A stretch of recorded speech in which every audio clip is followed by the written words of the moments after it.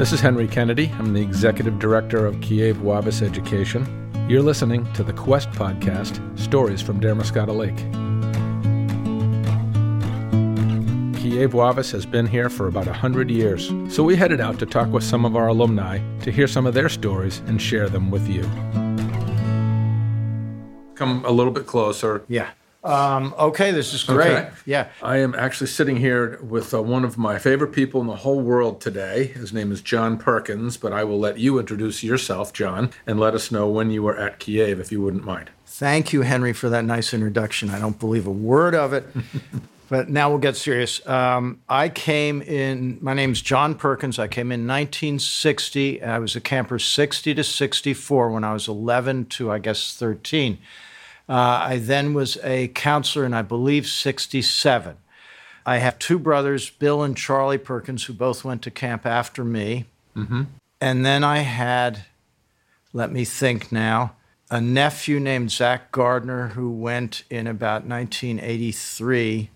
And then my kids started going in the early 90s, and they were Sid, Francis, and Ike. Francis is a girl. She was a counselor. And the boys were both campers and counselors. Mm-hmm. Was your dad over there? Do you know? No, my dad wasn't there. Okay. And that will bring up something interesting that I think is part of your questions anyway, Henry. Yeah, sure. My dad went to Allagash. Okay. Allagash was run by Doc Wallace, who became my dad's father-in-law when he married Betsy, Doc's daughter. Mm-hmm. Allagash was up on Moosehead Lake. They then sold Allagash and moved down to Camp Caribou. Now, the reason I bring all this up is because they were out of Philadelphia at Haverford School, and I know Dick and his brother Don spent a lot of time in Philadelphia and did go to Haverford School at one point and knew Doc quite well, and also my mother and her younger sister, Jeannie. So that's how we got to know about Camp Kiev. Did your dad know the Bucks? Do you know? I believe he did back in the day, and I... Because Whip went to Caribou, too. Did he? And then it closed, and then they had to find a camp similar, and they found us. I see. That's how they got there. Yeah. Okay. And in the day, I think Allagash and Kiev, they were too far away to be rivals or anything like that, but they were definitely sort of co-equal camps in the Maine woods, and people loved them both. Mm-hmm. So, John, when you think of your time at Kiev, what immediately comes to mind for you? The Kiev family and how very much we felt we were part of a community together of people that, even if they didn't say so, loved each other and respected each other, and that was a wonderful thing. The things that struck me when I first went there, I'd never been up north before, and all of a sudden we were in the North Woods. I was very excited about that. I'd heard about it from my grandfather and with Camp Allagash and so forth. Mm-hmm. And the beauty of the lake astounded me right from the beginning, and there was a mystic connection that we all felt with the place, with the loons, with the big pine trees, with the northern lights that we saw some of the time and had never seen anywhere else. It was the Maine woods, and they were very special, and they still are. And they probably always will be, but it's going to take some effort. Yeah. So back in the day, getting from Philadelphia... Oh, boy. I knew you were going to get to this. To Kiev. Yeah. How did you literally get to camp? Yeah. Well, first I have to say that 1960 was Dick's first year as director. 59, if I'm not mistaken. His brother Don took it over for 1 year.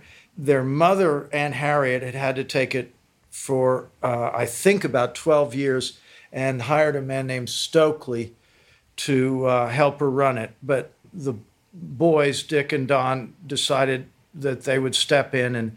And so Dick took it over in 60. He was 28 years old, and I think we had about 40 campers. It was a very different camp physically from the way it is today, but the spirit was very much the same. Now, how did we get to Kiev that first summer? We didn't take the train. We put our big steamer trunks on the train, and then we met a bus. I was a little bit apprehensive as an 11-year-old going off for 2 months. Everyone went away for 2 months at that point, even though I was very well prepared for the whole experience because my father and uncle and grandfather and so forth had all been to Allagash. I got on the bus. I didn't know anybody. I looked around, sat down timidly in my seat, grasped my little box lunch in my lap, and then we pulled out. As soon as we did, Dick was up front, and he'd said hello to us so nicely and everything, but he was up front with the driver. Now, as soon as we pulled out, this bus was pretty full of kids from Philadelphia. As soon as we pulled out, we all looked at each other. We looked at our lunches.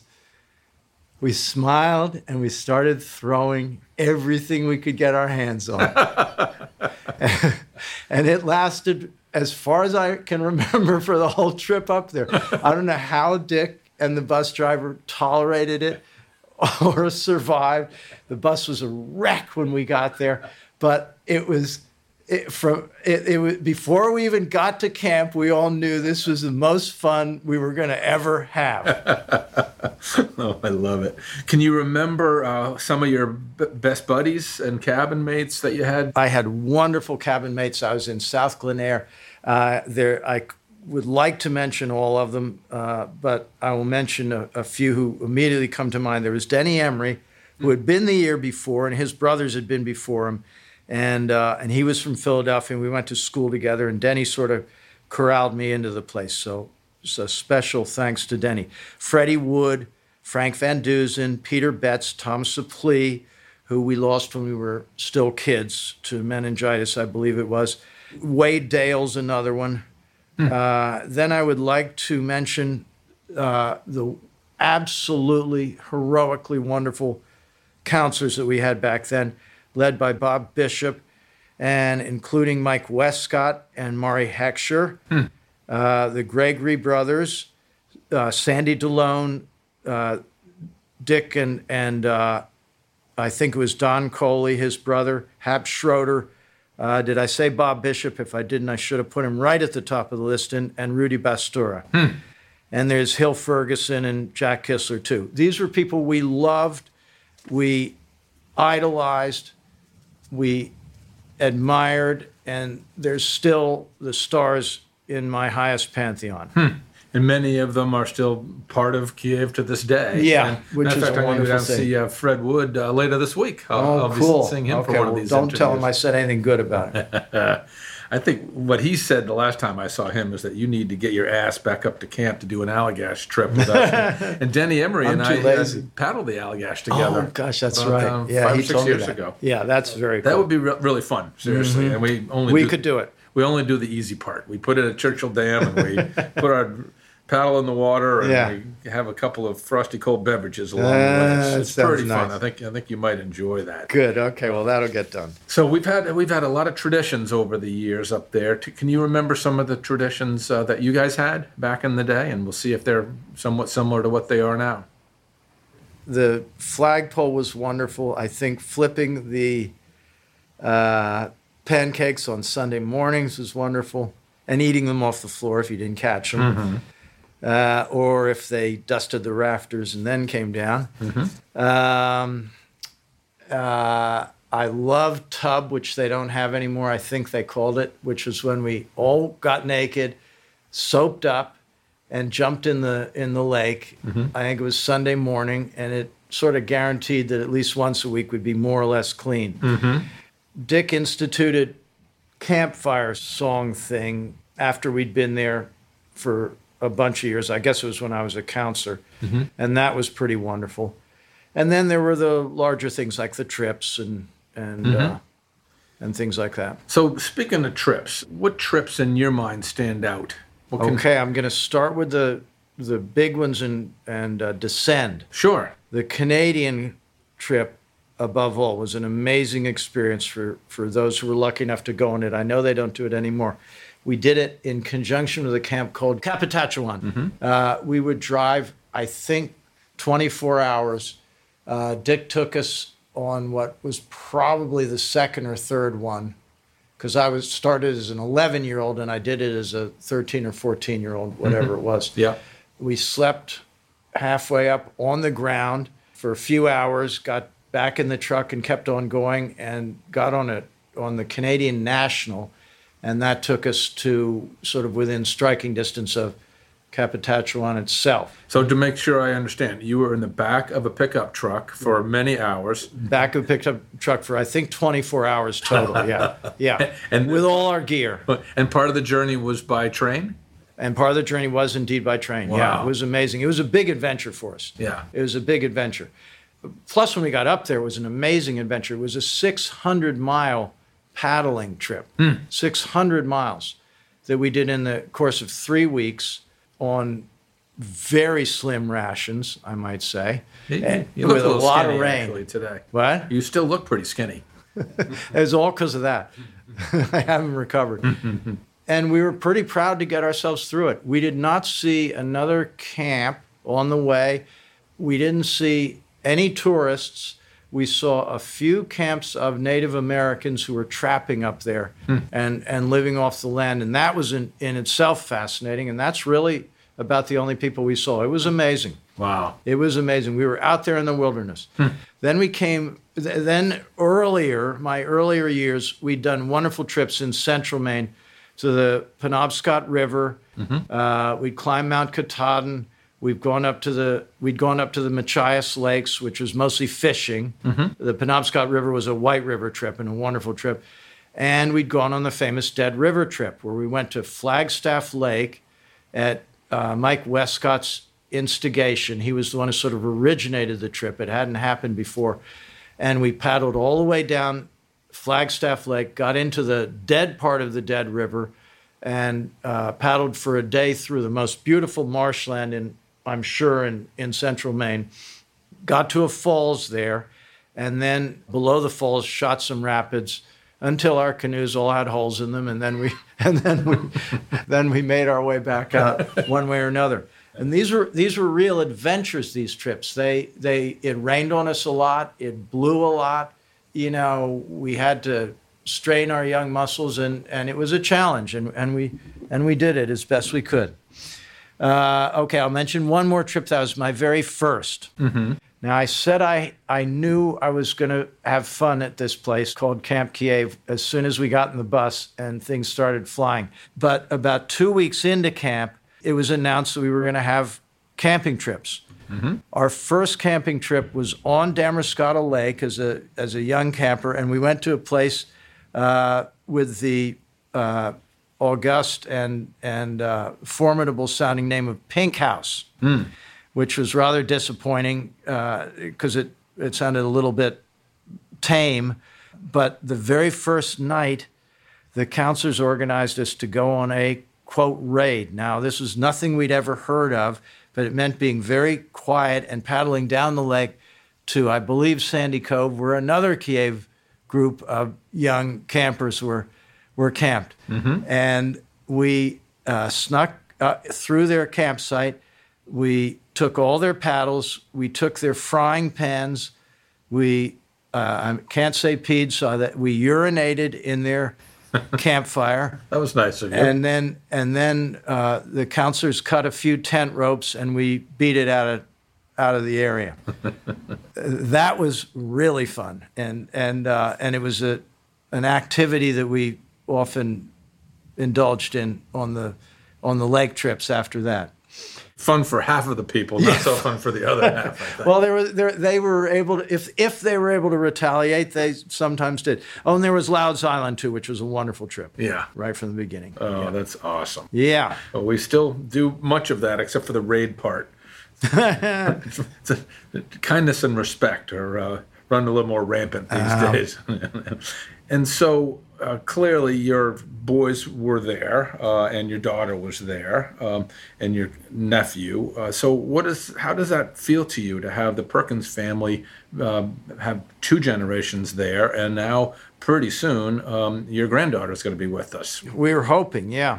Well, it feels pretty wonderful to flatter ourselves to think that we're all part of the Kiev family, because it's a wonderful family, and we know no other that we love as much or that is like it, besides our own little family, I suppose. But it's just an amazing and lovely and wonderful place, and it always will be near and dear to our hearts.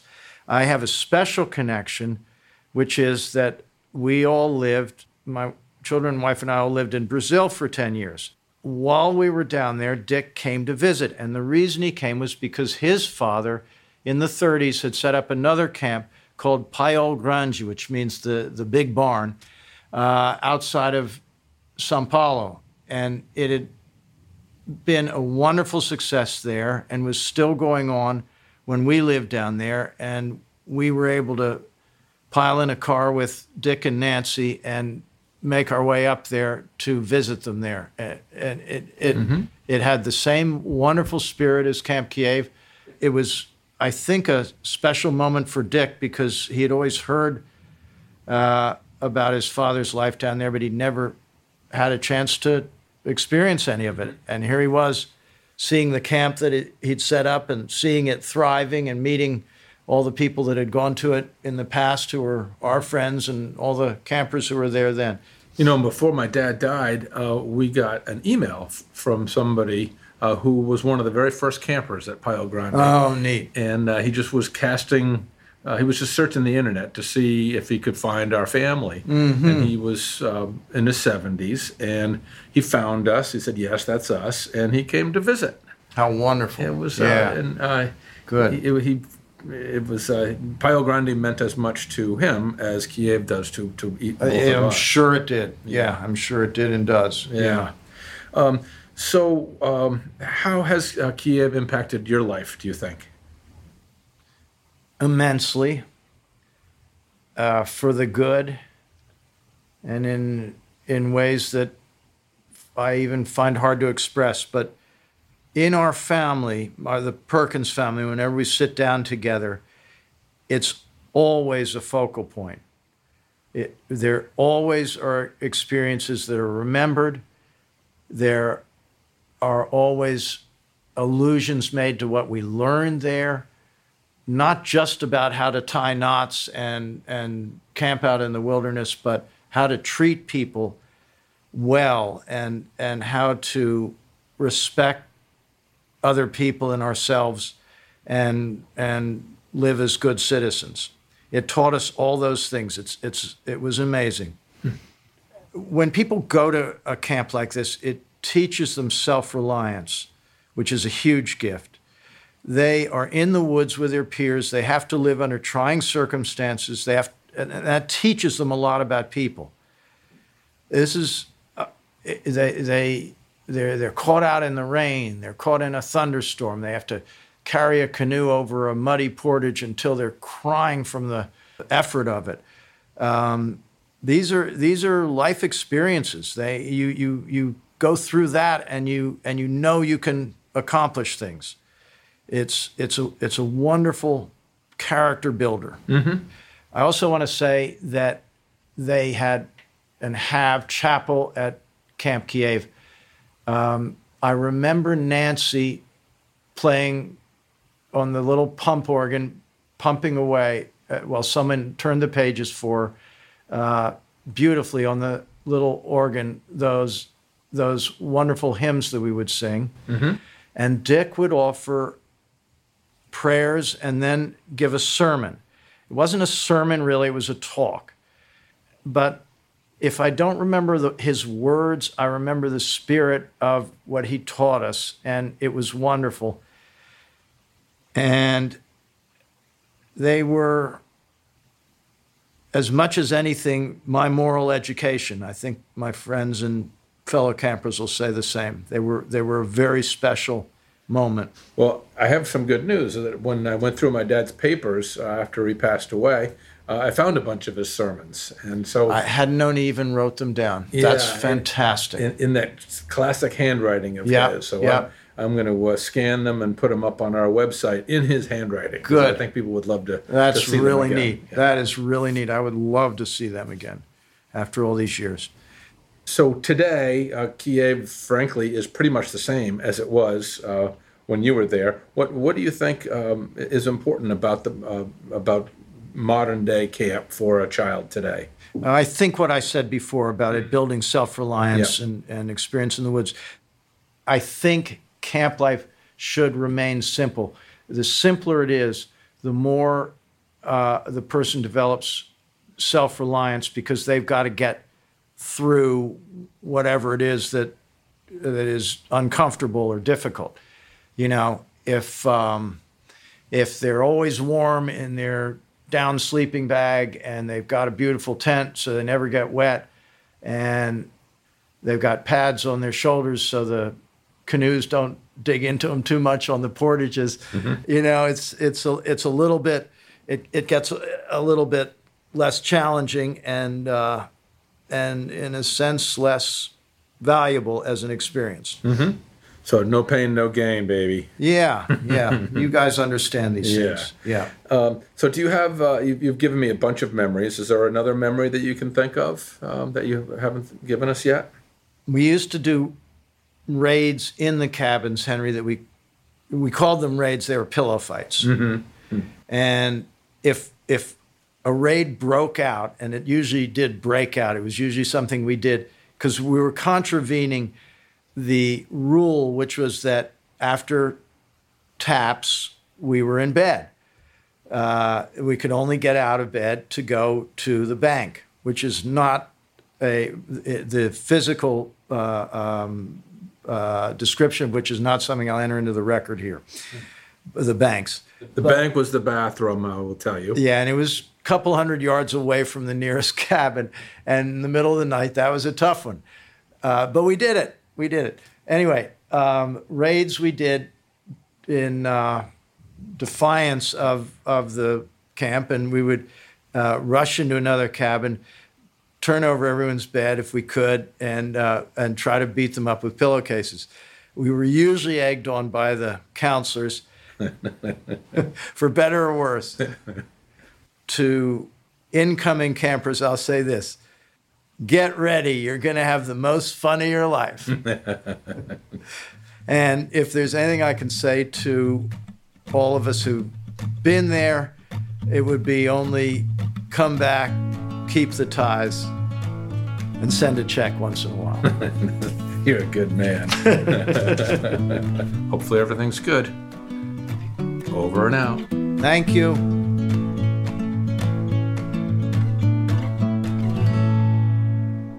Hey, thanks for tuning in today, and we'll see you next time. In praise of old Kiev, my boys, hurrah, hurrah, hurrah. In spirit on our hearts engraved, fond memories of Kiev. Hip, hip, rah, rah, rah, tag, tag, tag, sis, sis, sis, boom, boom, boom, ba. Kiev, Kiev, Kiev.